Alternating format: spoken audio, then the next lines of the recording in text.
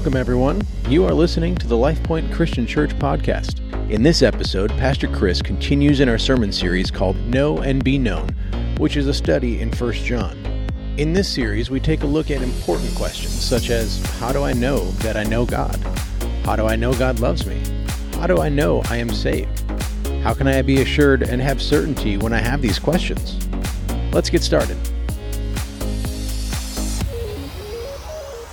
Well, it's been an interesting week or two when it comes to the news, hasn't it? A lot's happening right now, and as a result of this virus, it's front and center in our lives. It's because of the 24/7 news media attention. And I imagine this idea of assurance and certainty is extremely relevant in our lives right now. I mean, we want to know, right? We want to know. How can I be certain? You know, what's going to happen? How can I be certain that I'm okay? How can I know whether or not this is going to affect me? How can I know if I'm going to get sick or my kids are going to get sick?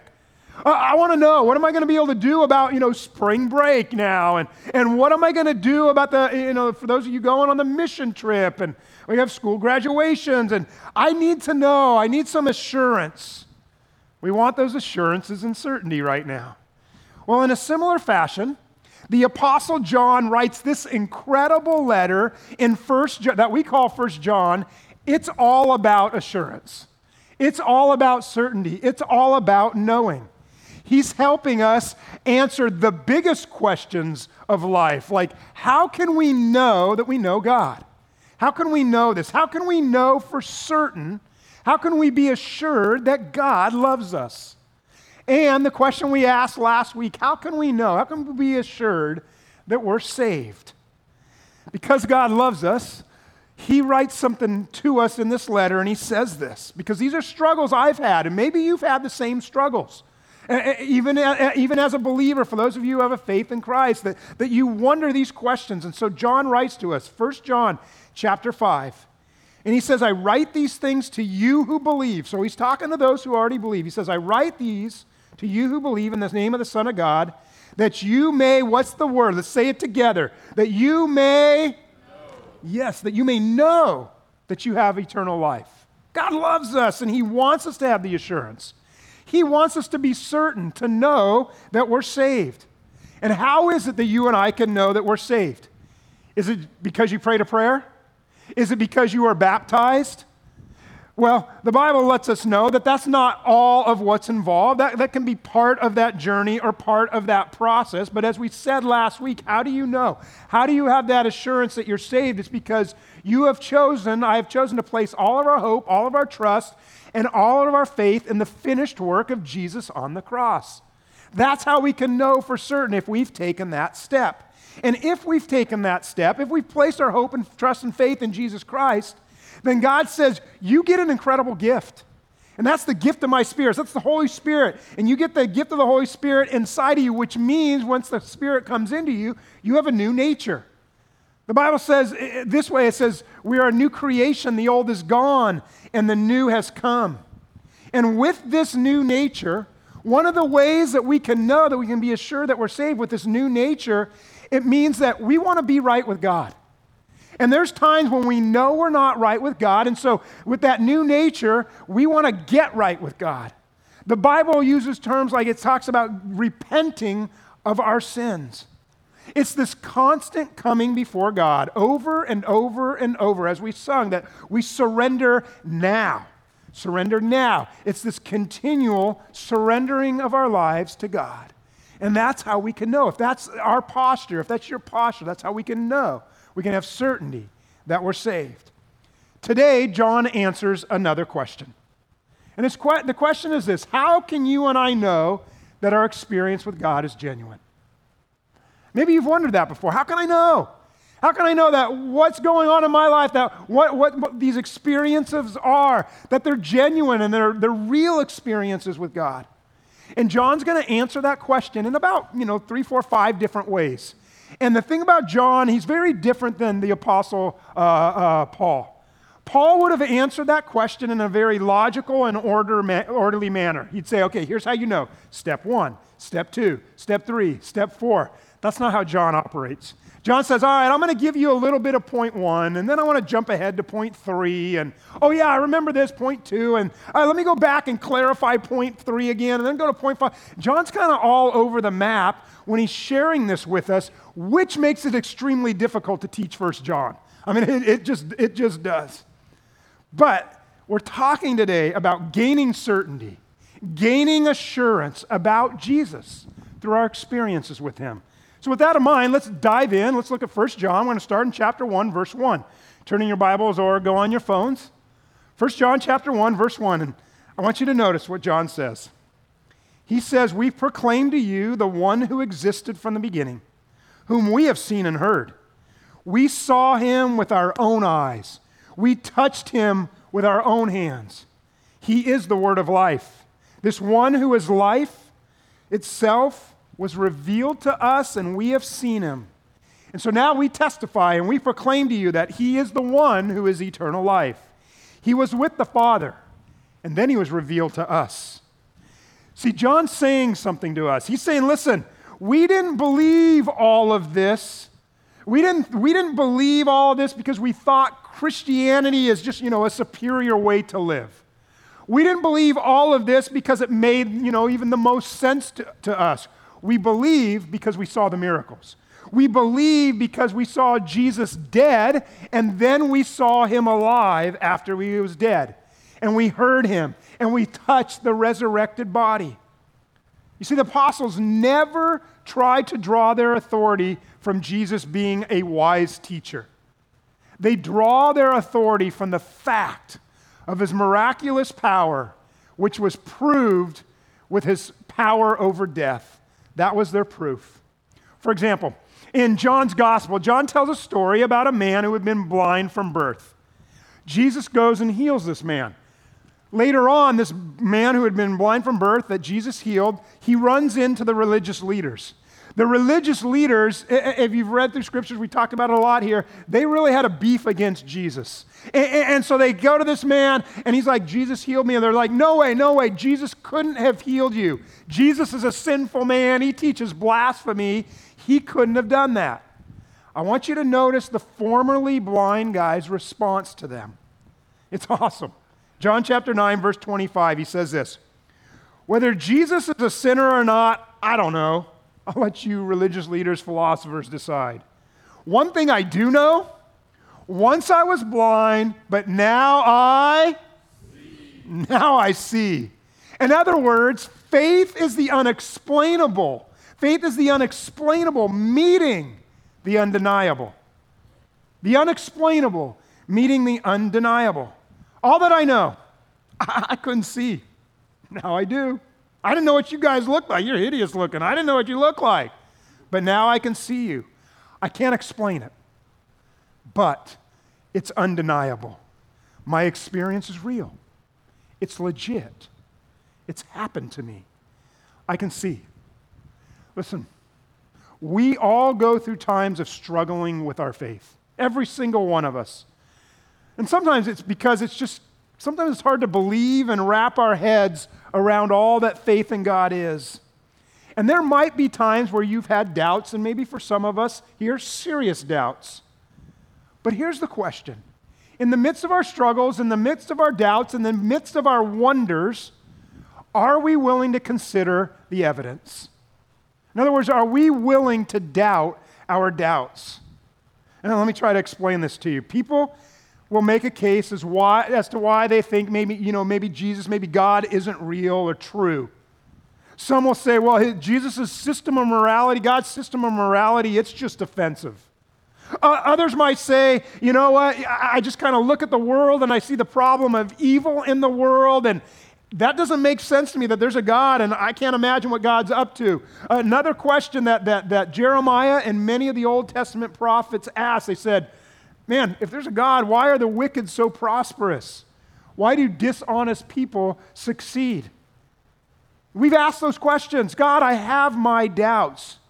But when you and I encounter the evidence for Jesus that challenges those assumptions, here's what you have to decide. You have to make a decision. Am I going to let the evidence overrule my objections and doubts? Or am I going to invalidate the evidence because of my objections and doubts?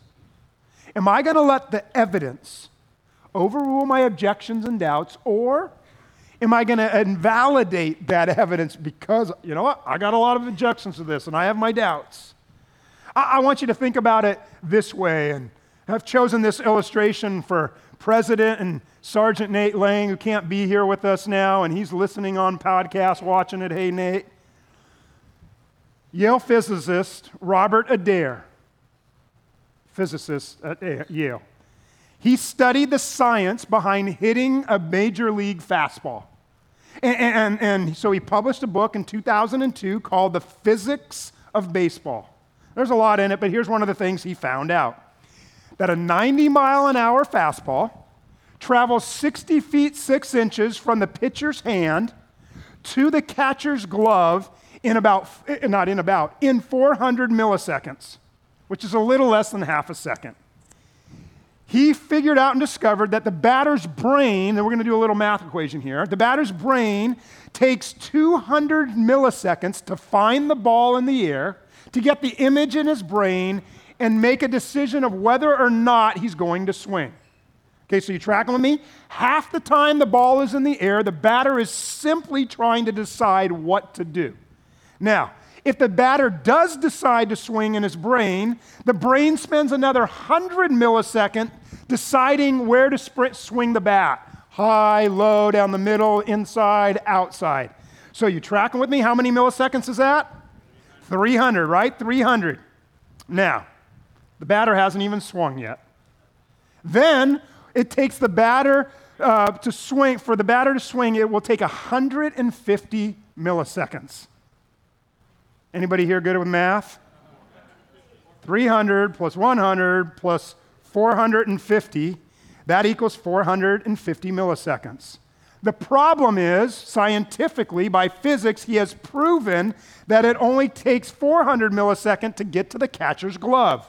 So, what does Adair conclude? Simple, that according to the laws of physics, that a 90-mile-an-hour fastball is impossible to hit. Now, how many of you agree with the conclusion that it's impossible to hit a 90-mile-an-hour fastball? I'm not talking for you. I know it's impossible for all of you. But according to the physics, how many of you agree that it's impossible to hit? Now, why is it that you don't agree with that? Are you like, well, you know what? Hey, I'm a physicist. I can prove by science, and I can prove the calculations, and here's why it's impossible. Is that your reasoning? No, of course not. You don't agree because you say, listen, I'm not real sure about all the physics and the science and all that jazz, as my grandpa used to say. I don't understand all that, but I have seen a dude hit a 90-mile-an-hour fastball. In fact, I've seen a guy hit a 99-mile-an-hour fastball. I can't explain the facts. I can't explain the laws of physics, but I can't deny what I've seen. Are you tracking with me? Which means you know intuitively that you're smart enough to go with the undeniable over the explainable. You're smart enough to understand that the undeniable takes precedence over the explainable. John says, this isn't some theory. This isn't some written on paper that we can explain it all. We believe because Jesus rose from the dead, it's undeniable. We saw him, we touched him, we felt his wounds after the resurrection. In other words, here it is, the evidence overrules my objections. The evidence overrules my doubts. And so I can't invalidate the evidence just because I doubt, or just because I have concerns, or just because I don't fully understand. Now, by the way, before we move on, John's statement here also confronts one of the most commonly held assumptions today about our culture in regards to Christianity and truth. For those of you who've maybe studied up on this, you might know that when it comes to truth, there's kind of two ways to describe truth. And one way is what's referred to as subjective truth. Another way is objective truth. Maybe you've heard this before, maybe you studied it. Subjective truth is, okay, the fan's on right now and I feel cold. Whether or not I'm actually cold or not, it's subjective. I feel cold. Some of you feel cold, some of you don't, subjective. Objective truth, Sacramento is, the capital of California. Have you discovered that people treat Christianity as if it's subjective truth? Have you figured that out as you've talked to people who don't know Jesus? They'll say things to you like this as you try to share your faith. They'll say, I'm glad it's working for you. That's great, that's your preference. I understand, I know that that's your truth. Right? You've heard that before. That's your truth. It's not my truth. But John said there is nothing subjective about the resurrection of Jesus. Nothing. It's not subjective. It's objective truth. We actually touched him.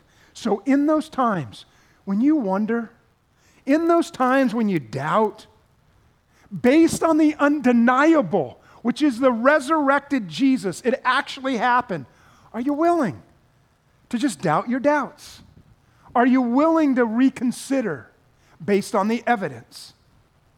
To which you might say to me, hey, Chris, this is easy for you to say. This is easy for John. He was there. He actually got a touch. He actually got to see. That's wonderful for him. It's not my experiences. So what good does that do for me? His experience is good for him. It doesn't help me. What do I do with this? That's an important question because that's what we're talking about today. And I want us to see, and John answers that. 1 John chapter 1, verse 3. And he says this. He says, we proclaim to you what we ourselves have actually seen and heard, so that you may have, and here's the key word for us today, so that you, and he's talking to us, so that you may have what? You may have, so say it again, you may have fellowship with us. And our fellowship is with the Father and with the Son, Jesus Christ. Now, fellowship is a Greek word that means to experience. And contextually here, it means to experience Christ. I want you to think about this. When you give your life to Christ, you enter into a relationship with Christ. You are joining God's family, okay? Kind of like, okay, now I now have this relationship. I'm a part of God's family. But fellowship is the ongoing connection. It's the ongoing experiencing of Christ in our lives. And John says to us in this passage, he wants every single one of us to have that same experiential type moments with God that he had. That John says every single one of us can have that same experience, that same fellowship that he had, even though we didn't get to physically touch Jesus. We didn't get to physically see Jesus. We didn't get to be physically there and a part of his experiences. But we can experience those same miracles that John experienced every bit as much as he did. We can have the same fellowship, and some of us say, I don't understand it. How's that possible? Well, let me share some scripture with you and get you to, I'm going to do a bunch because I want you to kind of track along with me. I'd encourage you to reread the Gospels, maybe over the next month or so, and read through the miracles of Jesus in light of what we're talking about right now. So let me give you some examples as we think about the experiences that he had, that they had. John says, I want you to have that same experience, that same fellowship with God. So let me give you some examples. John chapter 6. In that passage, Jesus multiplied the fish and the bread, fed about 5,000 people. And in that passage, we're like, hey, I wasn't there. I didn't get to see. I didn't get to be a part of that. But Jesus explained in that passage that him doing that miracle was a sign of God's power to satisfy. That Jesus is actually the bread of life. And that those who would come to him, they'll experience soul satisfaction in him. So my question for you is simply this. Have you ever felt that way? Have you ever felt that satisfaction that only comes in a relationship with God? John says, if you've experienced that, that's your proof. That's your miracle that your experiences with God are real. In John chapter 4, Jesus tells this woman everything about her, everything she's ever done, all the dirty, all the dark secrets. And in that passage, Jesus loved her anyway. So I ask you, have you ever had the sense that God's just loving on you? that he's pressing into your soul, and you know that he loves you, even though he knows everything about you. No one else knows some of your dark, dirty secrets, but Jesus knows it all. And yet you've had those moments where you just know God loves you. There's your miracle. There's your proof that your evidence is real. In Mark chapter 4, Jesus is with his disciples on the raging sea, and they're terrified, and they think they're going to die, and they wake Jesus up, and they're like, hey, don't you care about us? Don't you care that we're going to die? And Jesus stands up, and peace be still, and calms the raging sea. Have you ever gone through that? A terrible storm in your life that God either calmed the sea, or better yet, he gave you that peace in the storm, letting you know he's got it. He's got it all under control. John says that's your miracle. That's your proof that he's real. And I know many of you, because I've talked to you, you've shared with me your stories, that you've been through incredible tragedy. And you have friends or people you work with or people, acquaintances, people you connect with, and they'll ask you, man, you're going through so much. How are you doing that? Your demeanor is not what I would expect of somebody who's going through that. You're like, there's this calm with you. There's this, yeah, you're hurting, but there's this peace in you. And what do you say? It's not me. It's what God's doing in me. It's the peace that God gives me. Some of you, that's been your experience. That's your miracle. That's the proof that your experiences with God are real. I'll give you a couple more. Matthew chapter 9, a woman comes up to Jesus, and she had had a menstrual flow of blood for 12 years, which in that culture meant she was unclean. And as a result of that, no one would touch her, right? Everybody had their hands in their pocket when it came to her. So as a result, she felt unlovable. And in that passage, Jesus heals her and calls her this tender term, daughter. And she in her soul feels the love and the acceptance that God has for her. Have you had that in your life? Where God has called out to you and said, you are my son, you are my daughter. We sang this morning, I'm a child of God. Have you experienced that and known God saying that to you and calling out to you? That's your miracle. That's your proof that your experiences are real. One more. Jesus in Mark 8 heals a guy who is blind, and he heals him in actually 2 stages. And so he goes to heal him, and Jesus is like, hey, how you doing? And the guy's like, well, it's a little blurry. Everybody looks like trees. And so then Jesus touches him again, and I've always wondered why. Was Jesus running low on healing juice that day? Or did he just not have enough? No.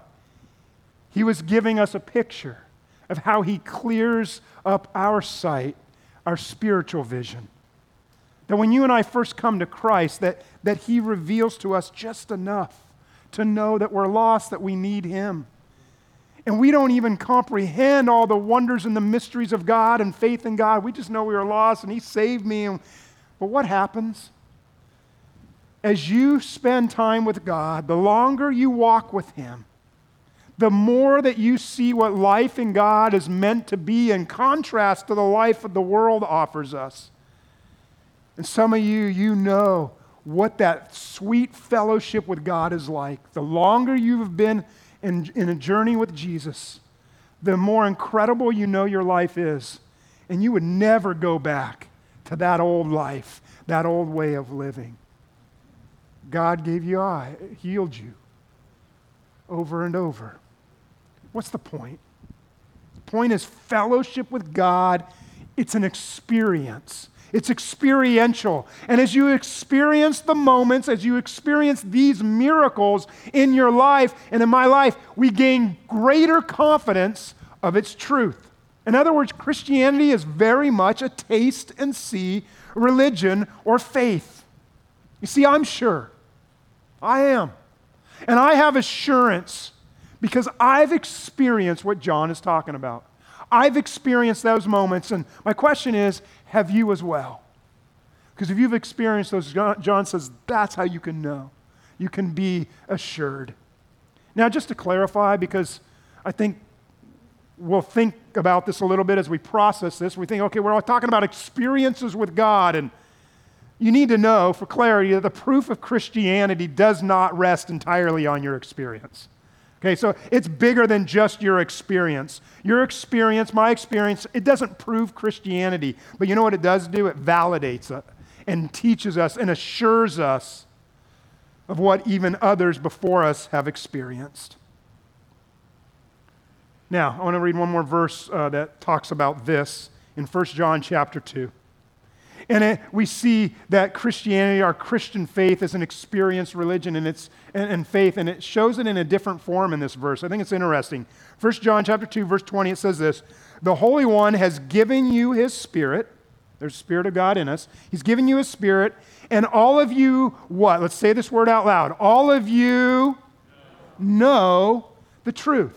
There's that knowing. There's that experience again. What's He saying? He's saying to you and I, do you realize that the voice of God has always been speaking? The voice of God has always been calling out to us. But once the Holy Spirit is inside of you, it's like I finally have ears to hear and to know the truth. I've been seeking it, I've wanted to know it, and now that I have God in me, I'm aware of God. I'm aware there's a God. I'm aware He's calling out to me. I'm hearing His voice. In John chapter 10, Jesus said this, "My sheep what? My sheep hear my voice, and I know them, and they follow me." Part of why I can say before you that I have certainty that I know God is because I hear His voice.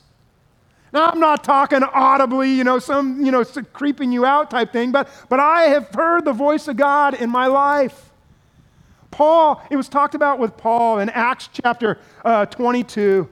Saul or Paul was on the road to Damascus, and this blinding light came, and he heard the voice of Jesus calling out to him. What's interesting in that passage, or we learn in that story, is Paul or Saul had other people with him, and they didn't hear the voice. They didn't experience it the same way. So what's the deal with people like that?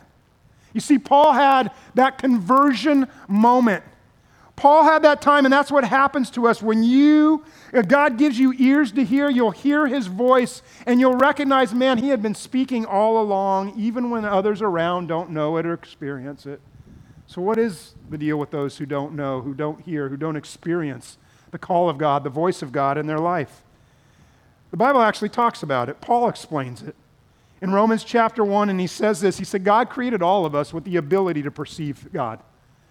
All of us were created that way, but our ability to know God, to sense God, all of that got messed up because of our sin.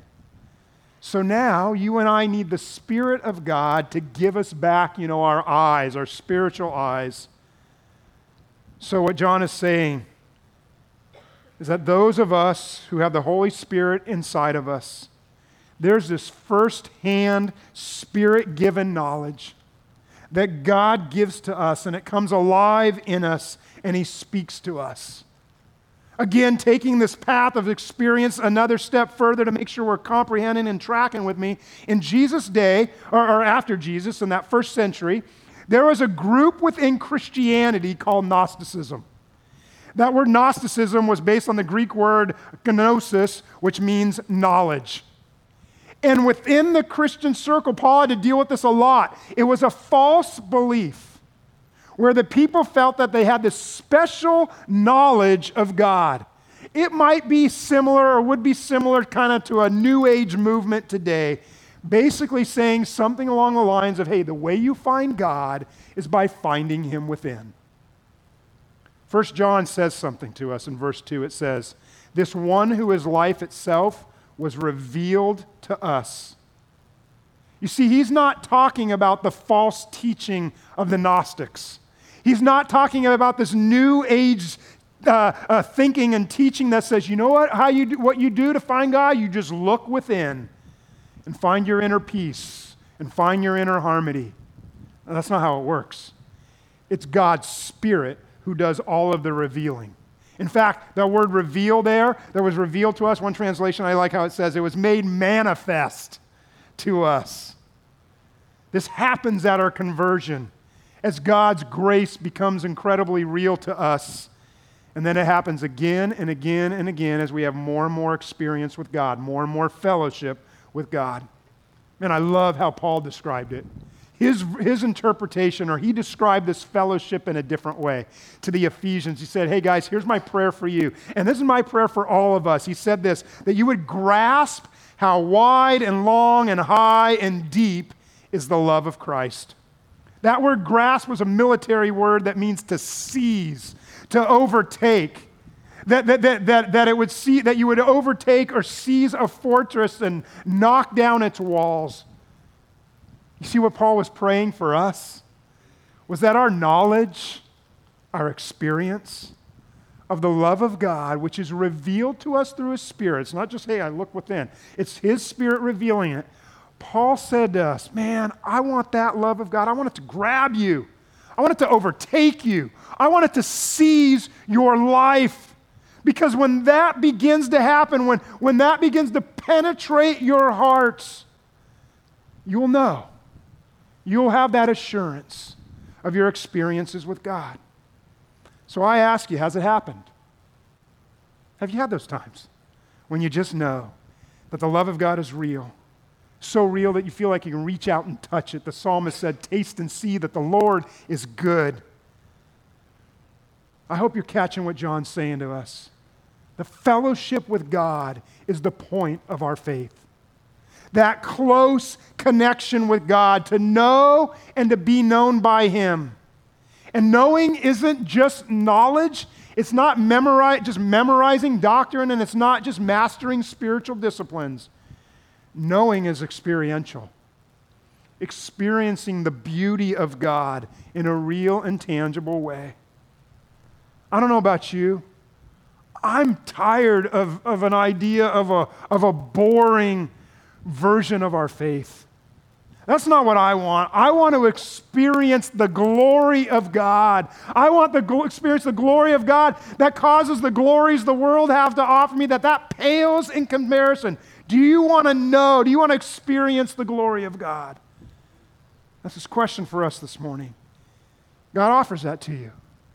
That connection, that fellowship with Him.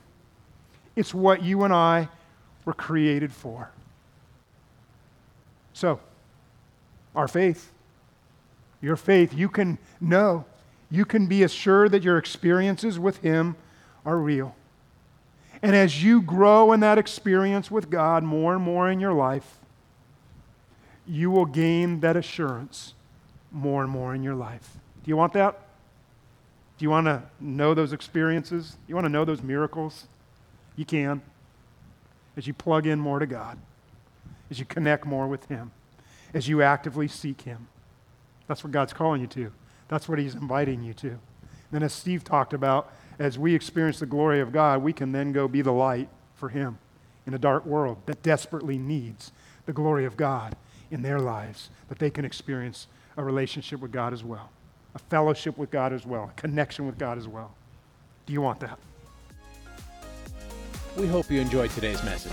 You can learn more about us by visiting us online at lifepoint.org. If you are ever in the Sacramento area, we would love to see you in person. Events and service times can be found on our website. Thank you for listening, and we hope you join us for our next episode.